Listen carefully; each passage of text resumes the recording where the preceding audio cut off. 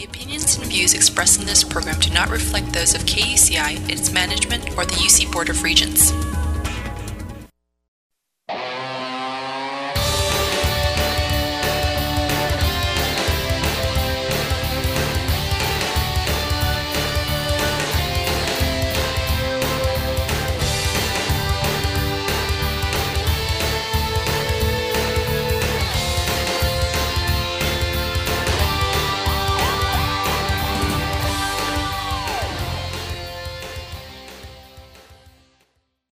Hi there, you're listening to Get the Funk Out. I'm your host, Janine. We are standing by waiting for award-winning TV writer, producer, and singer-songwriter Tracy Newman to call in. And while we're waiting, we're going to listen to one of her tracks she sent me. This is Jumpa, Jumpa, Jumpa.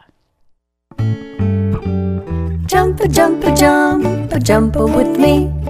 Over the mountains, over the sea. Out of your shoes, into your dreams. See what it's like to be free. I'll be a painter, painting a sailor, sailing alone on the sea. Blue for the sky and blue for the water. Blue paint is all over me.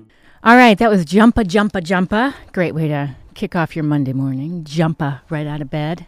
And let's see. All right, Tracy is standing by. She, if you didn't hear my earlier introduction, she's an award-winning TV writer, producer, singer-songwriter.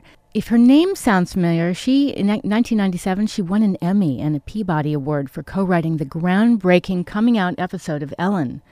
And then 2001, she co-created the ABC comedy According to Jim. I love that show. Tracy's been playing guitar since she was 14 and is now a full-time singer, songwriter, and her band is Tracy Newman and the Reinforcements.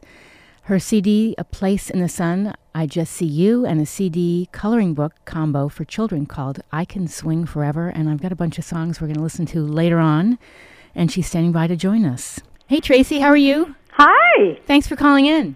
Thank you for having me again. Oh, I love having you on. It's been a while, and I thought, you've been up to a lot of great things, and I wanted to catch up with you. Yeah, I've been pretty busy, and then I have all these long periods of time where I don't do anything. All right. Well, that's good. Everybody needs a little downtime, Yeah. Good. So you just are coming off of you're doing some improv in San Fran, right? Actually, my daughter wrote a show. My daughter's name is Charlotte Dean, and she wrote a show called Charlotte Shorts, which is a bunch of very, very short stories, really funny stuff. Okay. And we've been putting it on here at, at the Groundlings about every 3 months, and we've done about 5 runs of it. And it was chosen by Sketchfest in San Francisco to be part of their annual, I think this is the 14th annual, 12th or 14th, I have to look at the program. Fantastic. I should know this. It is the 14th annual Sketchfest, which goes on for about 2 weeks around this time every year. And it was pretty... It's a lot pretty fun. Amazing. I mean, we used, instead of using the actors we use here in L.A., we used groundlings, but we used the groundlings that were already booked for things up there. So that was an interesting thing to rehearse with them. And I've been directing it with my daughter, and so it was interesting, and it was very funny. It sounds very familiar, Charlotte Shorts. I've studied at the Groundlings, and I wonder if I've seen it in their roster of shows. Oh, you might have, sure. Yeah, I'm sure you did. Yeah. Yes, been around for a while.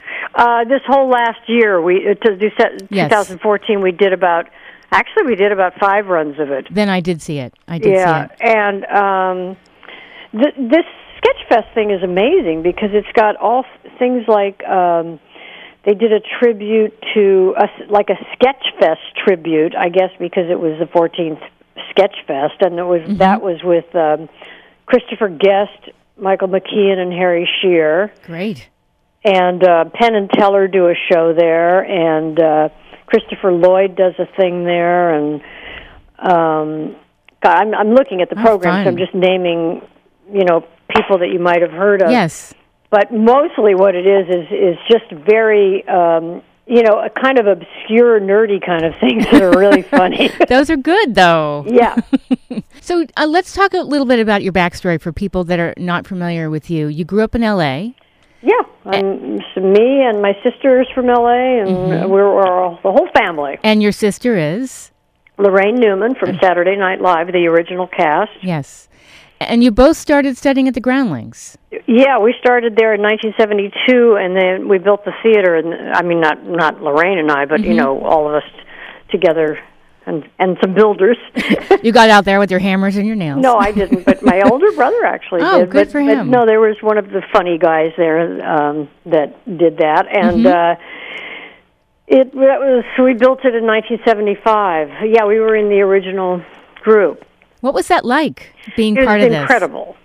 It might have been, like, in many ways, the highlight of my comedy life. Anyway, I can't. That's hard to say that because of the things I've done since then. But just in terms of kids getting together and let's put on a show, that kind of thing, it was always like so massively exciting. Were you and Lorraine always doing things at home, or how did you realize this was for you? I'm older than Lorraine. When Lorraine was born, I was 9 years old, and she has a twin, by the way. You didn't know that, probably. I didn't know that. No. Yeah, and so I was always taking care of the twins. I was like their second mom, and then I left. When I turned 18, I pretty much left home, and they were still home, and they were 9 years old. Running rampant. So, but yeah, I mean, truthfully, they were so funny, both of them. Oh, that's great. In different ways, and I was so entertained by those kids. And, of course, that continued throughout her. I mean, she kills me, and so does he, actually. Oh, that's He's just not in comedy. But he's not in comedy, okay. No, but he's really funny. That's great. And then, did you have an opportunity to perform with her as well, or no? Yeah, I did performing with Lorraine in the Groundlings, sure. Are you amazed to see where the Groundlings has gone? No, I'm not really amazed. I mean, you have to be amazed because who could have really predicted it? But having been there at the ground floor, and I was always in awe of everyone's talent. I mean, I've had a wonderful, wonderful career. But I was surrounded by some of the funniest people I've ever seen in my life, and I thought, well, if I find them funny, a couple of other people are going to find them funny. Yes, that's true. I felt like it was the kind of the future of comedy in Hollywood, anyway. And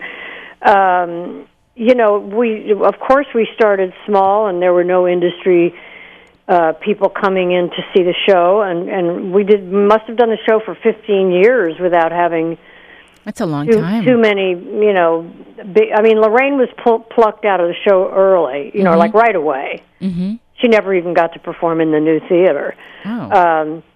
She was plucked. She was plucked out by Lorne Michaels and Lily Tomlin. Mm. And Lily Tomlin back then was doing a special and was looking for, kind of some people to do stuff on the show, and she came to the Groundlings.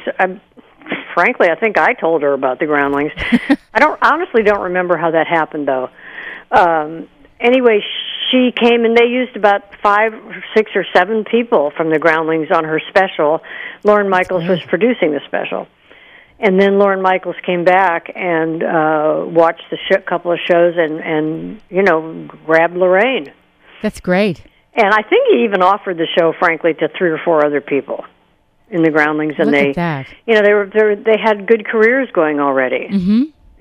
Some of them were making a great living in commercials, and some of them were slated to do TV series and stuff like that. Things that just didn't happen. Mm-hmm. Well, you've had an incredible career. I mean, I was reading on your bio that one of your first writing jobs was Cheers. Yes. Wow. What a show. That was an amazing time as well, because one of the guys I met in the Groundlings asked me if I wanted to write a spec script, and so we started writing spec scripts, and it was really fun. And I realized I could really do that, because I had already been kind of doing that in the Groundlings, there you go. Kind of writing and rewriting sketches anyway. Mm-hmm. Yeah, when we couldn't get an agent or anything for the first year. And then all of a sudden we got Cheers, and suddenly we had our pick of the agents. Yes, it was it's always a good lesson in show business when you see stuff like that happen, because you realize, hey, I was just as good yesterday. That's right. A writer. If I'm a good writer, I was just as good yesterday as I Oh, I can't believe it. My other line is ringing. That's weird. My assistant isn't here yet. Uh-oh. Just get away from it. All right. I'm sorry that it's going to still beep a little bit That's for a minute. okay. That's okay. So from there, from working on Cheers, where else did you end up? I ended up, after Cheers ended, because we were there at the 10th season, I think it went one more season. We didn't stay. Mm-hmm. We were only there one season. We went with the executive producers of Cheers they created a show called Bob for Bob Newhart. Mm-hmm. We went with them for that, and then that didn't stay on the air. And then I think right after that, I don't remember exactly, probably The Nanny. Yes. I think that was the next thing. And then... excuse me, you were saying we. Was it you and my your writing partner, partner? John Stark, and I, Jonathan Stark. Okay. We wrote together my entire writing career. How did you meet him? In the Groundlings. Oh. Yeah, perfect. It's Newman and Stark. And we wrote on Drew Carey, and we were on staff at a whole bunch of different shows, and then we landed on Ellen, and we were there for 4 or 5 seasons. And how did you end up writing that groundbreaking episode? You know, luck of the draw. I just tell you that I remember just feeling so lucky, and I remember my partner being so scared. Why? He was afraid we would be all the spotlights would be on us a little too harshly. Yes. And that we would get a little too much attention, and he was afraid of that. And I felt like, because they gave us 3 months to write a half-hour show. Whoa. Because we wrote the first half of that episode, which ends with Ellen saying she's gay. Yes. And we were under a microscope. I mean, there were bomb threats and... oh, my gosh. Huge chunks of... religious right pulling out of Disney, saying that they wouldn't go to the Disneyland anymore, and they wouldn't have anything to do with Disney. And ABC was under a lot of under fire a lot, and even before the news came out, because it leaked. By the way, what year was this again? We wrote it in '96. Mm-hmm. And then that's when the show aired. Yes. And we won the Emmy for it in '97. And but how were we chosen? I don't understand how that stuff works. We were chosen by ABC and Disney. I see. And we were already on staff there. We had been on, maybe because we knew the show really well, and we had survived a lot of purges, over there. And I don't know. I mean, I have my own theories about why they chose why they chose us, but I don't know. I don't really know. Probably, obviously the resume you brought to the table. And after that show aired, I mean, what was your career like then? Well, you in television, first of all, when you start on a show like Cheers, you fail upward. If you're a terrible writer, you'll still be moved up. Yes. So the fact that we happened to also have the goods at the right time there, yes, and we got started on the right show, and we were able to kind of keep it going, and then better and better and better things happened. I mean, we could have written our own ticket. What they did was they put us under development for. We were in development at Disney and ABC for I don't know how many years, and those were the great deals back then to get. And we wrote like 8 pilots that didn't get made, and then we created According to Jim. I love that show. Oh God, I love hearing that. Show. It was under appreciated. I think by so the too. Critics for sure. Oh, I thought it was so funny, and I thought the actors, it was funny too. everything. Some of it maybe went overboard and it was gross and everything, but it was funny. I was always laughing at something, Oh yeah. And so, how long did you work on that show? Well, what I did was I was. Before we sold the show, I was kind of ready to leave to go back to doing music. Mm-hmm. So when we sold the show, it was a bittersweet thing because, that's like, in many ways in television, it's like winning the lottery, and you have to, if you win the lottery, you have to go collect. You're not going to say, oh, I don't really want it anymore. Right. So even if you tried every year, So here we sold. I was about to quit, and we sold a show. So I knew that I was going to stay in for another few years, but I had already planned my getaway. Because your true love was music? Well, I was just getting older, and I thought, if I'm going to go back to writing songs and performing, because I loved performing, that I had to do it full time. I couldn't. It's just too hard to do those kinds of jobs, that work those kinds of days. Yes. And think of anything else. I know, because being a writer, I mean, how were you even making any time to perform and write songs? I wasn't. No. I was. What I did was start pulling away from my show a little bit. Yes. To the dismay of my partner. Started to get irritated with me. I would close my office door when we were supposed to be in the staff working, punching up something, and I would be, working on something else in my office. And then, I realized, okay, I have to devote my full energy to the show, because we all wanted it to work, and then quit. And so I waited until we went into syndication. Okay. Which was maybe 2.5 years. Look at that. And we went into syndication, and I handed in my notice, essentially. And then what was life like after that? Well, first of all, I must say I never looked back. Not for a moment. I had been doing it for 20 years. Whether I was writing, before we even got a job, we were writing spec scripts for a couple of years. So I think that some people reach a burnout state. I don't think it's as much has to do with age as just burnout, where you just... I believe it. Have been doing it long enough, and it wasn't a thrill for me anymore. It was a thrill for so long. Right.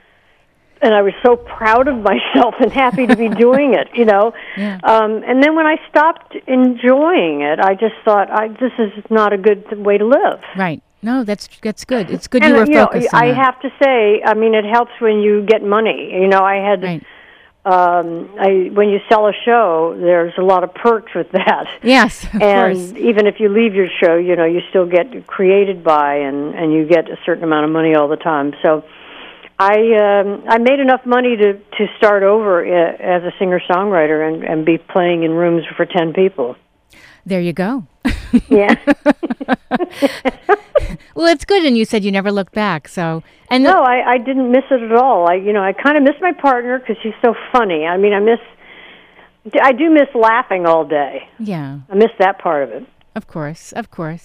But you would have been. It sounds like you would have been very unfulfilled if you didn't explore your musical side and continue to nurture that. I think I would have been. Well, truthfully, I think no matter when I got out of the show, I probably would have gone back to it. But I might have been 80 or something, or 70. Yeah. Just You never know. No. And now you have a children's CD out.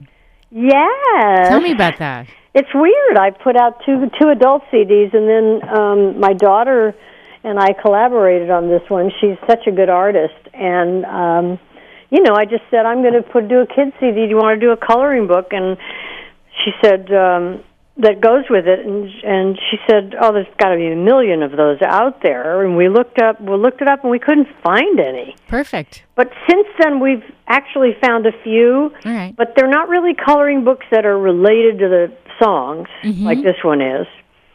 Like, in other words, when you're listening to Jumpa, Jumpa, Jumpa, like you just played, there's a picture of a little girl jumping on her bed, and things that are mentioned in the song are in the picture. And so we didn't find any of those. Oh. So we actually haven't officially released that yet. I have a website where I'm selling it, but I haven't done a big party and a big publicity thing yet. But I will. When do you think that'll be? It pretty much has to be soon, because we may want to submit it for the Grammys, so I think it has to be within a certain time. Good. Yeah. Maybe some of these songs will end up in an animated feature. I don't think that things work that way. No? Having been in television and gotten a lot of my songs in shows, I kind of know how that happens, at least the easiest way. And the easiest way is if you're already there. Yes, that's true. And you're in the writer's room, and they say, we need a song here, and you happen to be able to write. Yes. And you can just go in the other room, and you have your guitar there. And you can write something and then send it to the music supervisor, and nobody questions it. That's true. That's true. But I have looked into licensing songs for TV and film, and I don't know, one of the things you have to do is have spaces in your music where there's no lyrics. Also, it's kind of better if you don't have real clear lyrics for those things. Why is that? Well, it detracts from the dialogue, for one thing. Unless it's a scene, like a montage scene, then the words can be very clear. Oh, I see. But, if you listen to the songs most of the time or the music, I don't mean the score, but the incidental music or whatever yes. that's going on in the background of things, you'll hear a lot of stuff like. Wait, could you repeat that? Where you don't know what they're saying. Yes, right.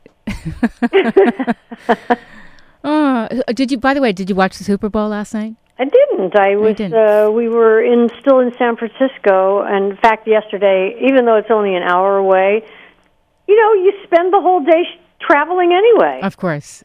You got to be at the airport 2 hours early, and if you're at a hotel, you have to check out by noon, and you got to eat somewhere. Of course. And so I just feel like the whole day was gone. I was going to ask what you thought of the musical performances, but that's okay. You mean Katy Perry? Katy Perry, yeah.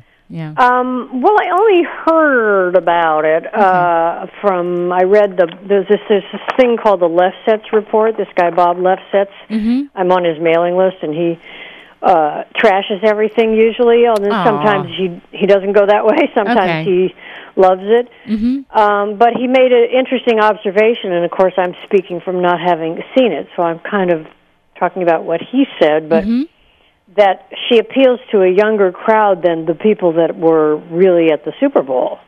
Perhaps. That the Super Bowl is more oldsters. That's how he put it. Oldsters, okay. So that may be. I don't know. So maybe. How did you like it? Well, it was a mixed bag because they had Katy Perry, they had Lenny Kravitz, who I thought got gypped. He only did one song. Yeah, he didn't mention. If he mentioned Lenny Kravitz, I didn't read the whole thing. I thought it was a shame because he's a very big talent. I was really hoping for them to do great. more. He's amazing. And then they had Missy Elliott, which I mean, I didn't know if it was such a good fit. When I watched the whole thing. So I would have liked to have seen more Lenny Kravitz and less of her. Well, I do like Katy Perry, and it was fun. Someone said it wasn't as good as her live, concert, but it's such a big extravaganza. I mean, the choreography. I thought. I don't know how they do that show. I mean, you got to have idea. The sound in your ear had better be good, because that's the toughest thing. Is I mean, look at even when I don't play places that big. I play McCabe's, which is a little over 100 seats. And sometimes I play a room that's 200 seats, but I'm not worried about the sound. I'm not, I'm worried about the sound if the sound isn't good. Yes. But, given that the sound would be good, if the bigger the place, sometimes the tougher it is. Well, and it also might have been pre-recorded. I mean, I don't know. Yeah, I might be in that situation. Who knows? Certainly a safer way to go. So we have to wrap up soon, and I do want to play maybe... No, I want to be on all morning. Okay, I'll just cancel my next guest, no problem. What are you going to play? Well, you tell me. You can pick. I've got a few more you sent me. Things Are What They Seem. That's from the kids' CD. Is that what you want to play? If you want to... Things Are What They Seem... is a lullaby. It's the last song on the CD. The whole CD starts to get more and more lullaby-like.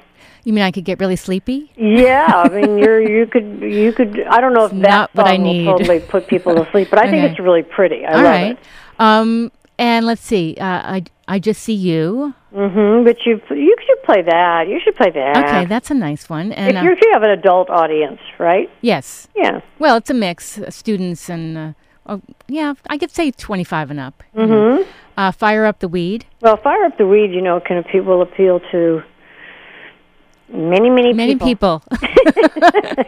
Up, someone's in the studio giving like fist bumps in the air. Yeah, play Fire Up the Weed. I'll enjoy that. Okay. I enjoy it. So are we done? No, we can chat for another minute. So What's going on? I'm asking that because I didn't know if you were going to play a song and then come back, or what happened. I probably won't come back because we're going to take a quick break, and then I have another guest on. And but I'd love to see you in LA sometime and go check out. I've got a whole bunch of things happening. Oh, tell me. Like next week. What's going on? Saturday night I'll be at Beyond Baroque, which is a poetry place, but they've asked me to put a night together, so I'm doing that. That's in Culver City. Mm-hmm. That's Saturday night at 8. And then Tuesday night I'll be at Wits End, which is a wonderful place on Lincoln in Venice, and I'm performing with James Lee Stanley and Gary Stockdale and Abby Posner. That's going to be a really great combination of songwriters. And that's at 7 o'clock, or starts at 7. And then Thursday night I'll be at Santa Monica Playhouse in a thing called Tasty Words, which is fantastic, and Stephen Tobolowsky is in that. I don't know if you remember. He's the guy in Groundhog Day that keeps getting punched or punching Bill Murray. I can't remember. I don't know. I don't remember. I can't remember what I know the name. Anyway, he's so talented, that guy. And so that's what's happening in the next couple of days, like this next week. And that's on your website, TracyNewman.com? All of that's on my website. Okay. TracyNewman.com, spelled just the way you think it is. Perfect. All right. Well, I want to thank you so much for calling in. Thank you so much. This was really fun. You've woken this like I'm wide awake. All right. Perfect. Okay. Thanks. I'll see you soon. Take care. Bye-bye. Bye-bye. That was Tracy Newman calling in. If you missed any part of today's show, we'll be up on my show blog within an hour or so after I wrap at 10. And let's see, we are going to play another one of her songs, and maybe in the second half we'll wrap up with a few more. Let's play Fire Up the Weed.